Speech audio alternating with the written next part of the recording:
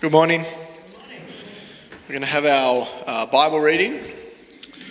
So if you'd like to turn with me to Isaiah chapter 9, verses 3 to 5.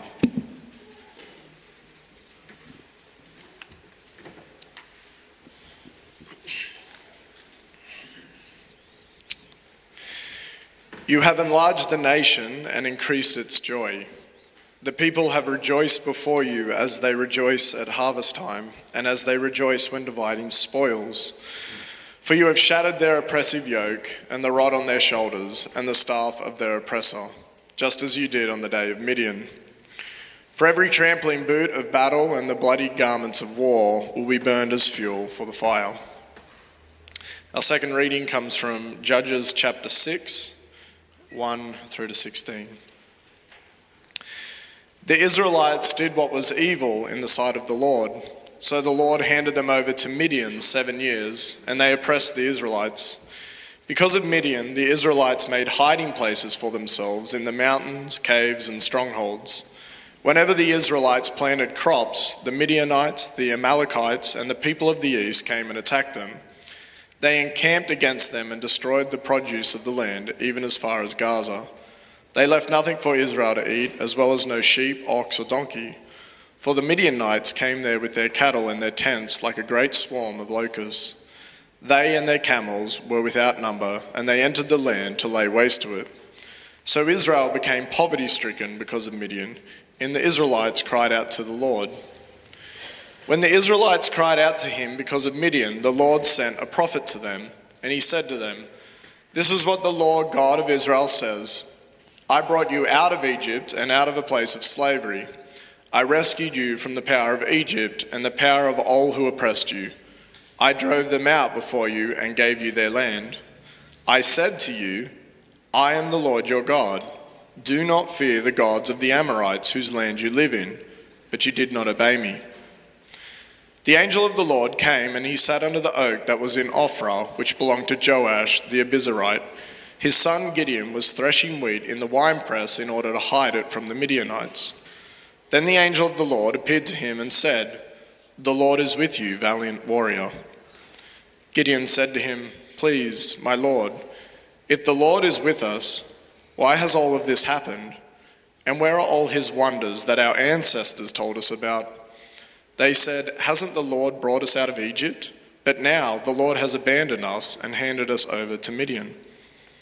The Lord turned to him and said, "Go in the strength you have and deliver Israel from the grasp of Midian. I am sending you." He said to him, "Please, Lord, how can I deliver Israel? Look, my family is the weakest in Manasseh, and I'm the youngest in the father's family." "But I will be with you," said the Lord. "You will strike Midian down as if it were one man." Our final reading comes from Matthew 1, 18 to 23. The birth of Jesus Christ came about this way. After his mother Mary had been engaged to Joseph, it was discovered before they came together that she was pregnant from the Holy Spirit. So her husband Joseph, being a righteous man, and not wanting to disgrace her publicly, decided to divorce her secretly. But after he considered these things, an angel of the Lord appeared to him in a dream, saying, "Joseph, son of David, don't be afraid to take Mary as your wife, because what has been conceived in her is from the Holy Spirit. She will give birth to a son, and you will name him Jesus, because he will save his people from their sins." Now all of this took place to fulfill what was spoken by the Lord through the prophet. "See, the virgin will become pregnant and give birth to a son, and they will call him Emmanuel," which is translated, "God is with us."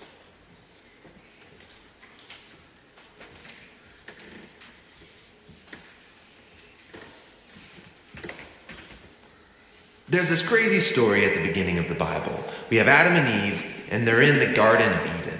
And everything in this garden is great. It's exactly as it should be. Except there's this one tree that they're told by God not to eat from because it's dangerous and it will kill them. So that's it. Avoid this fruit tree and we're fine. Right. It seems pretty simple. But in this garden, there's a snake. And it starts telling a different story. It says that if you eat of this tree, it's not going to kill you.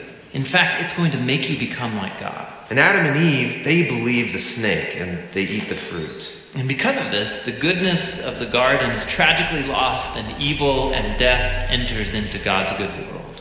Now, why is there a talking snake in the garden? I mean, this thing is a problem. Yeah, it's very strange. And even more strange is the fact that the Bible doesn't say why or how this thing even got there. It just presents the snake as this creature who's in rebellion against God and that wants to get other people to doubt God's goodness and lead them on a path towards death. And so whatever this snake is, it's the source of evil that pervades our world and our lives, even still today. But there is some hope, because right here in the story, God makes this really interesting promise to Adam and Eve. That someone is going to come in the future, a son of Eve. And this guy's going to come and he's going to crush the serpent's head and destroy evil at its source. However, during this battle, the serpent is going to bite this guy's heel. So it's like a mutual destruction. Yeah, it's this very strange but beautiful promise. And it's just left hanging there until the next key moment in the story, when God singles out this guy named Abraham and says that through his family, goodness and blessing is going to be restored back to all of the nations of the world. And as we follow this family, we get to one of Abraham's great-grandsons, this guy named Judah. And he receives this promise that a king is going to come from his line, and that the whole world's going to follow this king, and he's going to bring peace and harmony, and there'll be lots of food and wine and milk and vineyards, and it's going to be awesome. The first king that we meet from the line of Judah is a guy named King David. And he's a hero. Maybe he is the snake crusher. But it turns out that David is infected with the same evil as the rest of humanity. He never crushes the snake, just the opposite. However, God makes a promise to David that this king is going to eventually come from his line. But as you go on in the story, one by one, each generation of his sons, they're just total chumps. They give into the snake, they choose evil, they go after money and sex and power and following other gods. Things get so bad that they run the nation of Israel right into the ground, and the big bad empire of Babylon just takes them out. And so now there are no more kings to even fulfill this promise. So it seems like the whole plan is lost. But during these dark days, there's this crazy group of guys called prophets. And they just kept talking about this coming king and reminding us of the promise that he'll come, he'll defeat evil, he'll restore the garden. Now, one specific prophet, Isaiah, he tells us more about why this king is bitten. Isaiah says that the promised king receives this wound because of humanity's evil, and that it kills him. But then all of a sudden he comes back. And Isaiah says it's because he suffered this wound that he can now become a source of healing to other people.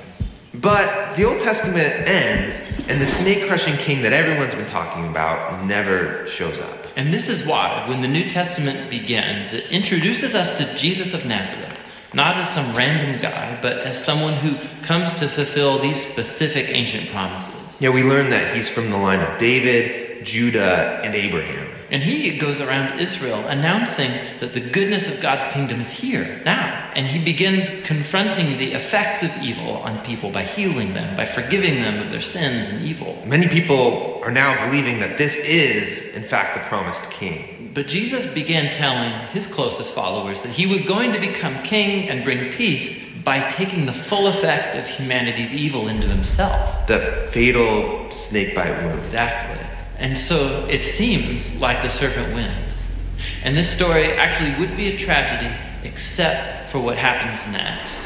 Jesus rises from the dead. And now Jesus has the power over evil and death for himself. And so the rest of the New Testament is then making this claim that Jesus' power over evil and death has now become available to us to begin confronting the effects of evil in our lives. But even still, death and evil are a real problem in our world all around us. And so the story of the Bible ends by describing this future day when Jesus comes back and he finishes the job. He destroys the snake once and for all, and he restores the goodness of the garden here on earth. Hey, this is Tim. And this is John. We think one of the best ways to understand the Bible is to trace the... And this is Steve.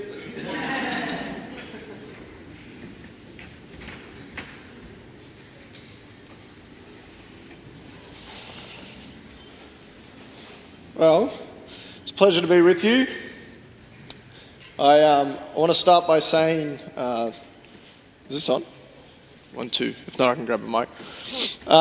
Thank you for those who gave to the appeal last week. Last week when I mentioned it, I think it was $1,800 that we'd raised for families in need this year for Christmas. And through the week, that went to about 4,600, 4,700. It's massive. So I just want to say thank you all just for your charitable giving and generosity. It's going to mean heaps to the families that'll be receiving that.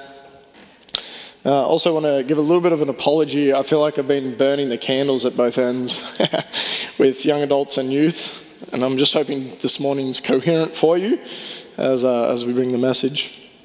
But we've entered the Christmas period or season, and we're taking our time looking through the prophecy in Isaiah, which discusses kind of and on that day what's going to happen, what we can anticipate when God steps onto the scene to save, to rescue, and deliver his people. And the theme that we were given this morning, or that I was given this morning to be preaching on, was the theme of deliverance.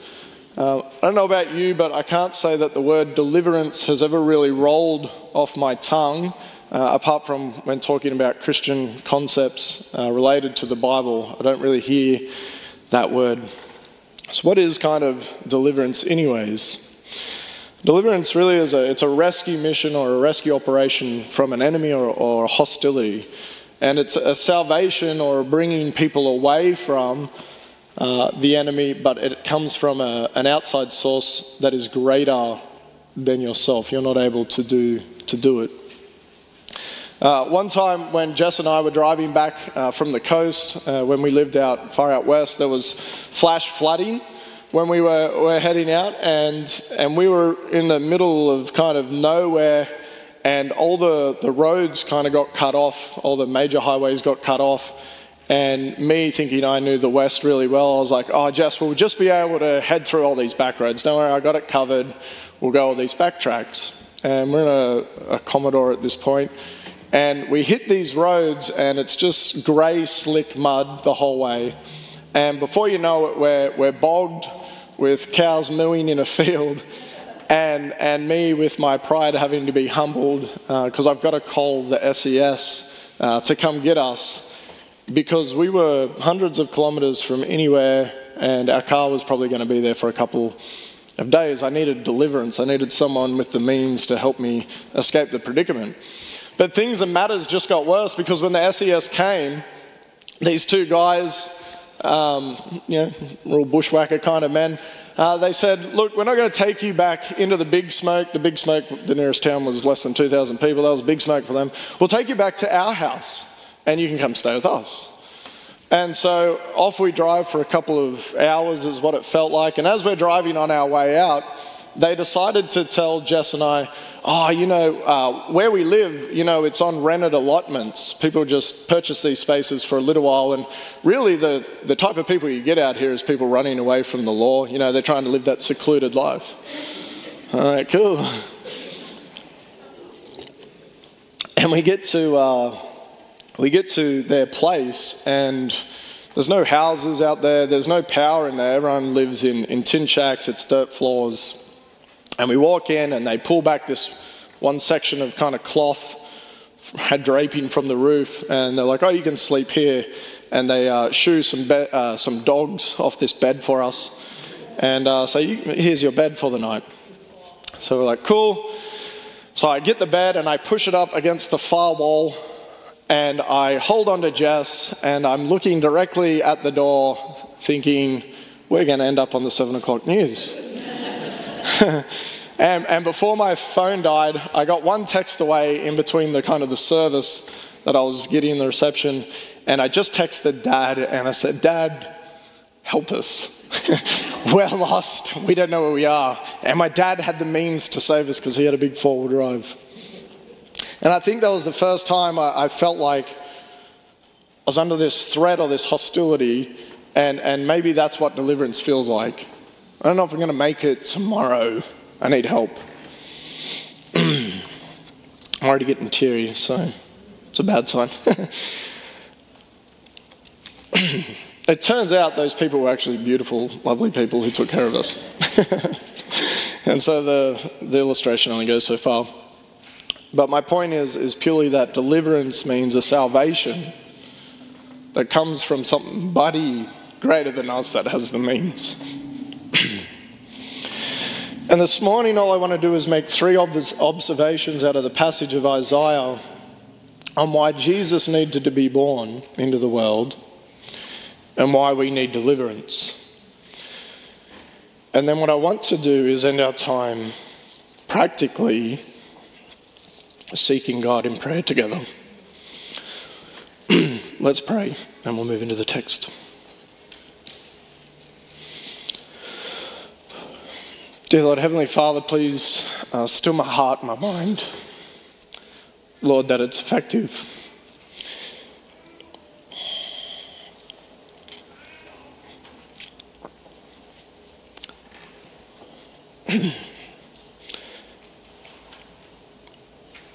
And just help me to bless your people.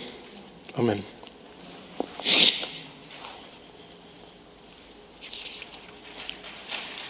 So we'll move to Isaiah 9, verse 3, where it says, "You have enlarged the nations and increased its joy.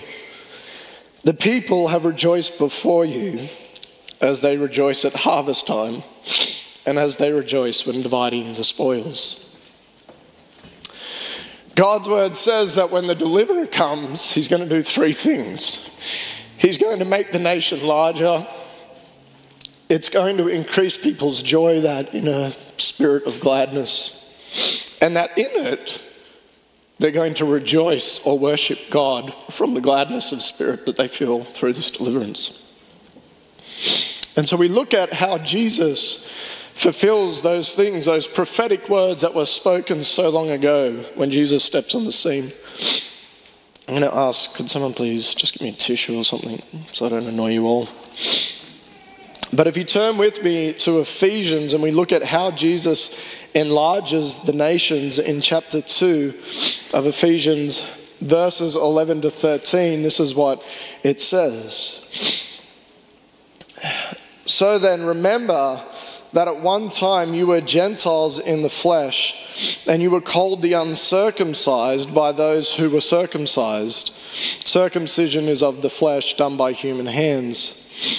At that time you were all without Christ. You were excluded from the citizenship of Israel, and you are foreigners of the covenant of the promise. You are without hope, and you are without God in this world. But now, in Christ Jesus," thank you, "in Christ Jesus, you who were far away have been brought near by the blood of Christ."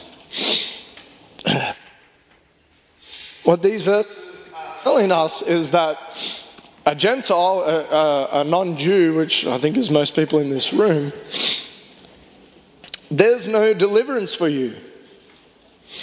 There was at one point, there was no hope of salvation. You were in the world, but there was nobody. Oh, geez, I've got all the tissues now. There was once no hope for you. There was no hope for me. To use my illustration, there was no father to call. No one to say, "Can you please help me out because I'm stuck?" That's the story without Christ born into the world. But what these verses also make clear is that because Jesus did come into the world, because Jesus did go to the cross, because he did take our sins upon himself, you who were once far off have now been brought near to God. Or God has drawn near to you and you can come to him. So Jesus' deliverance was for his own people, the Jews, so that they could come into it, but he enlarged the nation in that he said now all people can come in and experience this relationship with God. Now you might think, as I sometimes think, well, surely God's kind of the onus is on him to provide a relationship for us with him. But I want you to consider how beautiful it is that all people can come into this relationship. Because I know that many of us are happy to look at other people and say, yeah, for sure you can come into relationship with God, like easy. But I feel so far off, right? There's something in my sins particularly that make it exempt for me to be able to go to Christ. There's something in my guilt or my sorrow. There's something that God doesn't understand about me. But the beauty in Ephesians is you are brought near. You have been given the gift of having a Father that you can call and say, I need some help. And Christ enlarged the nation so that you could be in it. That's the beauty of the good news that each one of us personally receives in Christ. You can be delivered, you can be set free, and you can have salvation. And in this deliverance through salvation, Scripture says again in Isaiah 9, as we saw before, that is going to bring joy into the hearts of God's people, and it's going to cause in them celebration or rejoicing like at harvest time or the spoils of war. Now, to just kind of put that into today's terms, your harvest time was at the point when everything you had sown, you finally get to reap. It's the work of your hand, and you're going to finally get all that money in that you've been waiting for. But on the first week, when you pulled all those fruits in, you celebrated. It's a week holiday. So you just get to enjoy the produce of what you've been doing. It's like for us, generally what happens is you'll work all year, and then the produce that you've reaped in, you'll go like, let's go on a holiday, family. And you take that time, and that joyous celebration of getting to participate in everything you worked for, Isaiah says that's what the people are going to be like when they receive this deliverance that comes from Jesus. And that dividing of the spoils is of wartime. And it's essentially when you've defeated the enemy, you get all their bounty and all their loot, and you get to bring it back. And to kind of put that into an imagery for you, imagine, being in a village or a town or something where the watchtower dude's like ringing the bell like someone's coming. And you peer out, and you don't really know how to feel because all you can see is that there's war horses coming towards you. But it isn't until closer inspection that, thank the Lord, it's the colors of your village. Imagine the sigh of relief. It's not the enemy coming to crush us, it's our own people coming home. Now, the most that I've seen that much excitement in victory is my dad watching the Rabbitohs, right? And someone makes like a break or something, and it's like involuntary almost. He'll be like, "Go, you good thing," and he's yelling at these players that can't hear him. And when they won, however long ago it was, the grand final, my dad was so full of joy. I'm pretty sure he broke the couch because it's this inexpressible joy that he has watching his team. He can't help but kind of jump up and down and do his thing. And Isaiah looks forward to the time of Christ, and he says that's what the people of God are going to be like when they receive salvation. And the sobering point that it brings here, I think, is, does our lives express that internal joy that God brings, and does it rejoice in God? And does the Sunday worship and fellowship time express worship to Him that comes from Him in a joy, or does it simply feel like we have to do it? I went through Scripture this week to learn more about joy. And what I found is joy it's a fruit of the Spirit. As Jonathan pointed out this morning before we started the service, we don't create it. It's made manifest in us by the Holy Spirit.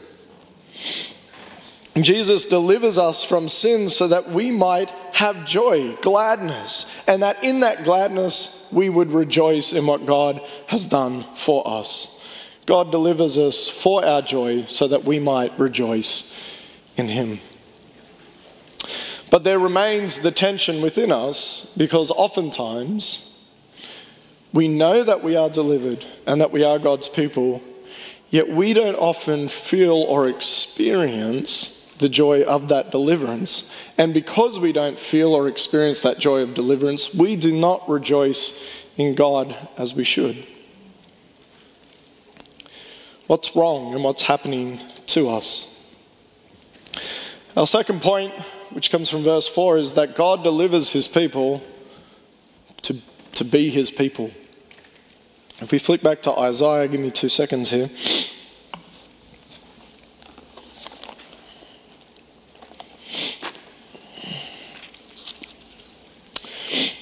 It says this: "For you have shattered their oppressive yoke and the rod on their shoulders, the staff of their oppressors, just as you did on the day of Midian."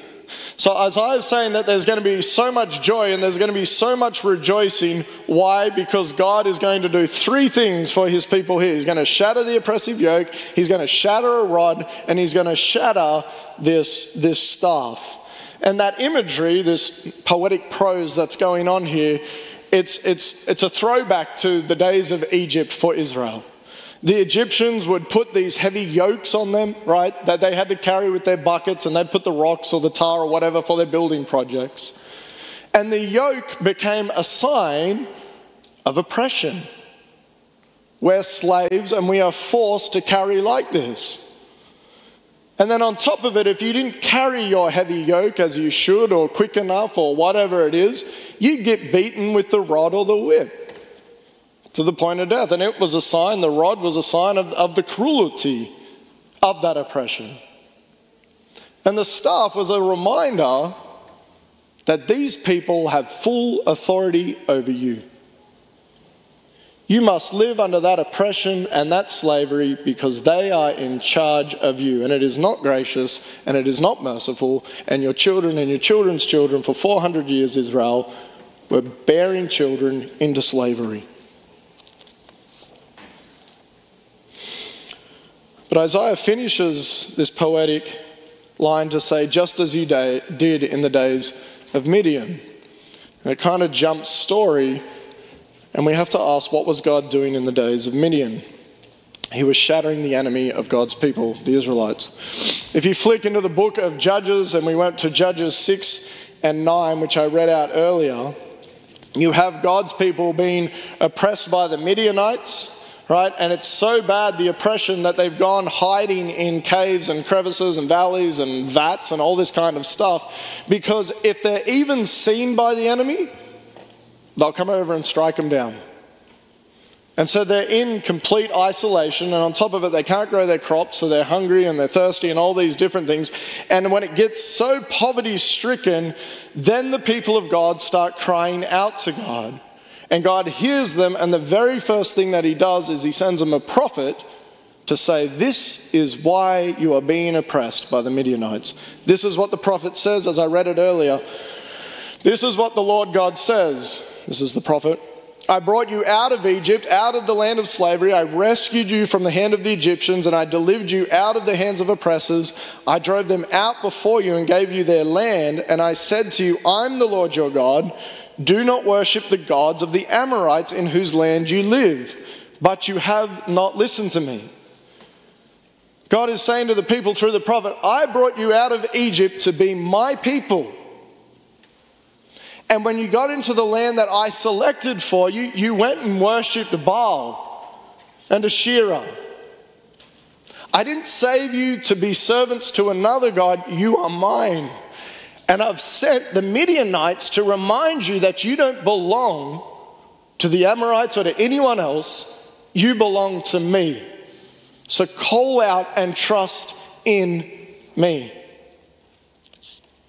And once again, in the story of Judges, when Gideon is raised for that very purpose, God delivers his people again for the purpose of being his people, not to go and serve anything else.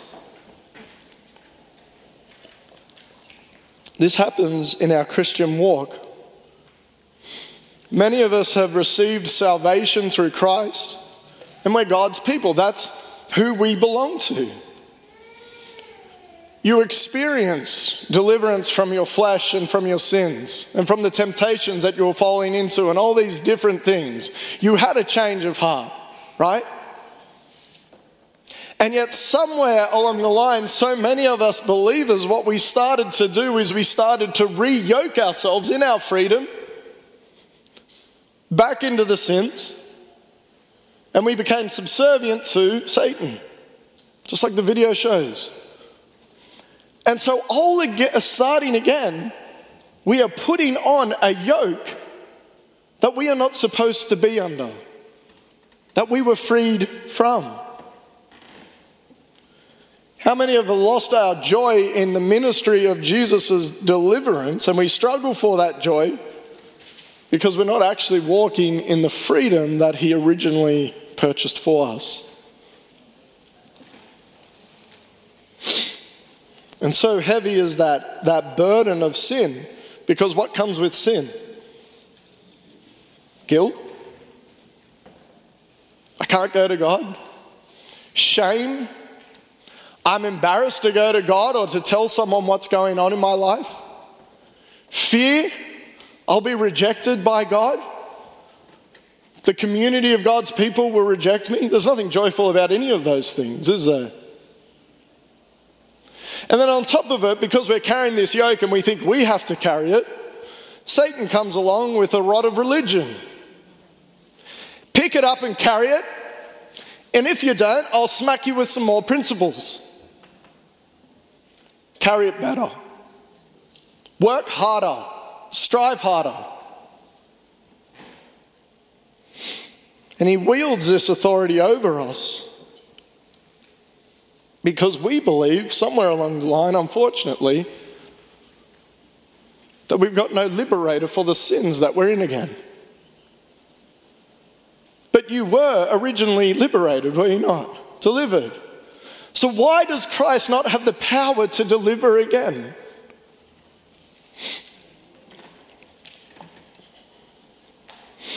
Bringing about your own deliverance, it's frustrating. It's joyless. Why? Because it never works. It can't work.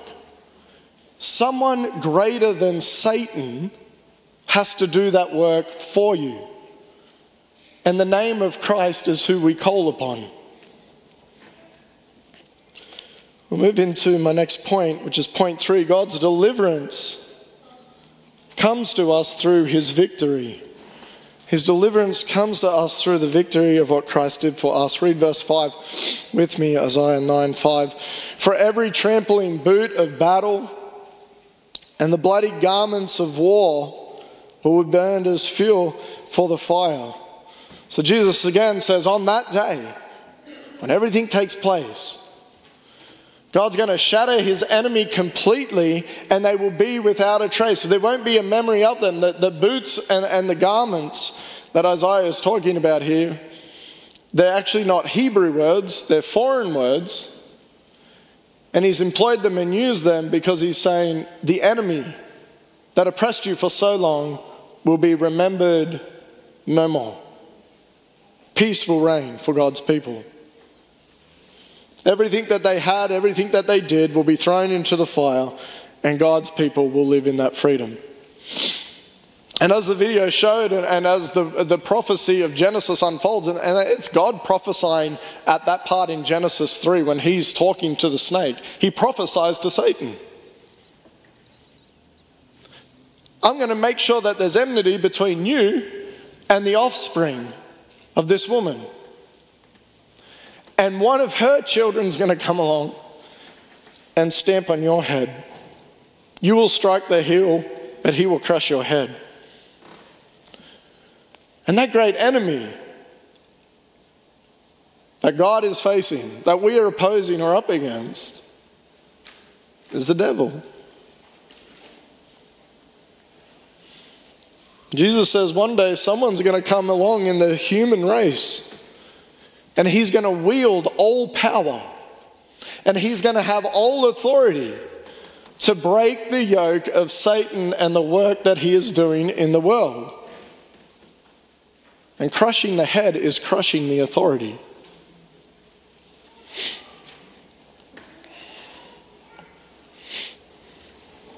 You see, the virgin will become pregnant. And she's going to give birth to a son, and they will call him Emmanuel. Why? Because that is God with us. She'll give birth to a son, and you will call him Jesus. Why? Because what he will do is he will save people from their sins. Jesus Christ, born of the virgin woman, but conceived by the Holy Spirit. The offspring of Eve, but the power of God. And through this victory work that he accomplished on the cross, he disarms the authority that Satan wields over us through sin, so that we can have deliverance to reign in the victory that he has for us. You see, when we get back to Judges, if we go back to 6 and 7, and Jesus, well, the angel of the Lord comes to Gideon and says, I'm raising you up to bring deliverance. He looks at Gideon and he says, you're my mighty warrior. Gideon doesn't feel mighty. Gideon replies and says, how am I mighty?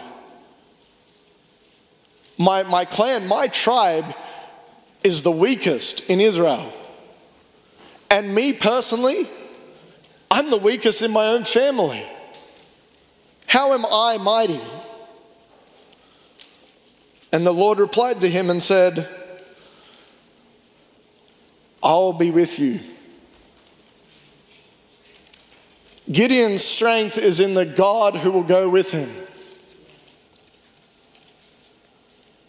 Gideon alone, you and I alone, we are weak. But in the victory God has won for us through Christ crucified for sins, we are strong. Because we are strong in the Lord. If you need deliverance, you are too weak to do it in your principles. To do it in your self-controls. What you need is power from on high to break the bondage. I watched a YouTube clip this week, and it was just like one of those shorts. I was in the habit of scrolling, which I need to get out of.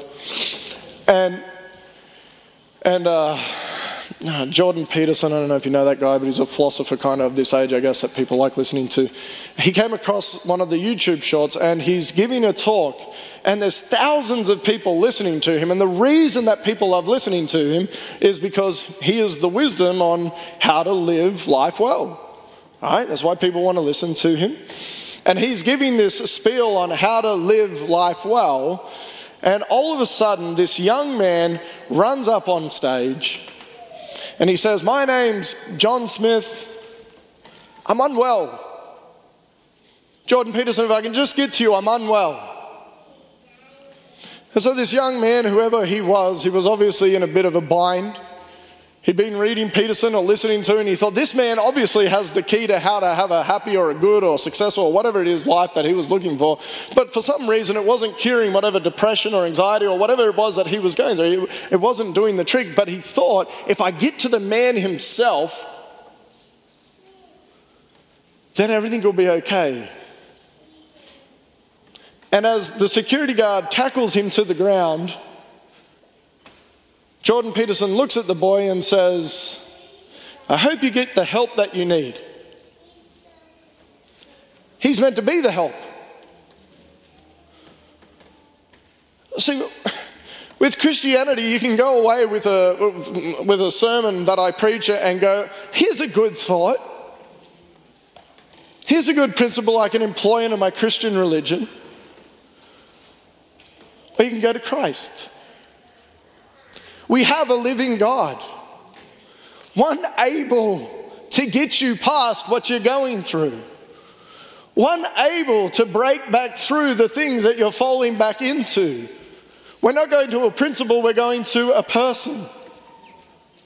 Someone strong and someone mighty to save. I'm going to ask the band to come back up, and I'll finish with a story. Before Jesus raised Lazarus in John chapter 11, He told Martha, Lazarus' sister, he said, look, Martha, your brother, he's going to rise again. And Martha responded and said, I know that he will rise again on that day, or he will rise again on that last day. And Jesus replies and says, no, I'm the resurrection and the life. He was correcting her understanding of what that day is. It's not the day that is special or powerful, but it is the God who breaks in and acts. That day for Lazarus, his resurrection, was the same day he talked to Martha. That's what Jesus was saying. I have victory and power now if I so choose to do it. And I can bring your brother back now. It doesn't have to be future. And again, I say, how many Christians are living with just, I'm going to resurrect at the end, but how much more victory is there for you now if you would just believe?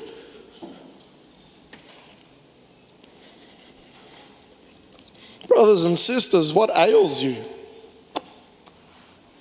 Come and be delivered. What sins have you fallen back into? Come and be delivered. What addictions bind you? Come and find deliverance. What acts of the flesh still enslave you? Find deliverance. Does unforgiveness, does bitterness and envy and jealousness control your life? Find deliverance. Where Satan has taken territory away from you, you need a deliverer who is stronger than he. As Romans says, if God is for us, then who can be against us? For we are more than conquerors in Christ. So as the band plays, I've asked Pastor Jonathan to come up at the front here, and I'm going to stand over here. And I want to pray with you and for you. Bring things into the light. Not so everyone knows, but just confess them to God. If there's things in your spiritual walk where it's like, it's 10 years, and I don't see the light at the end of the tunnel, bring it forward. Is your God strong enough not only to raise you on that day, but to free you from the things that you're in now?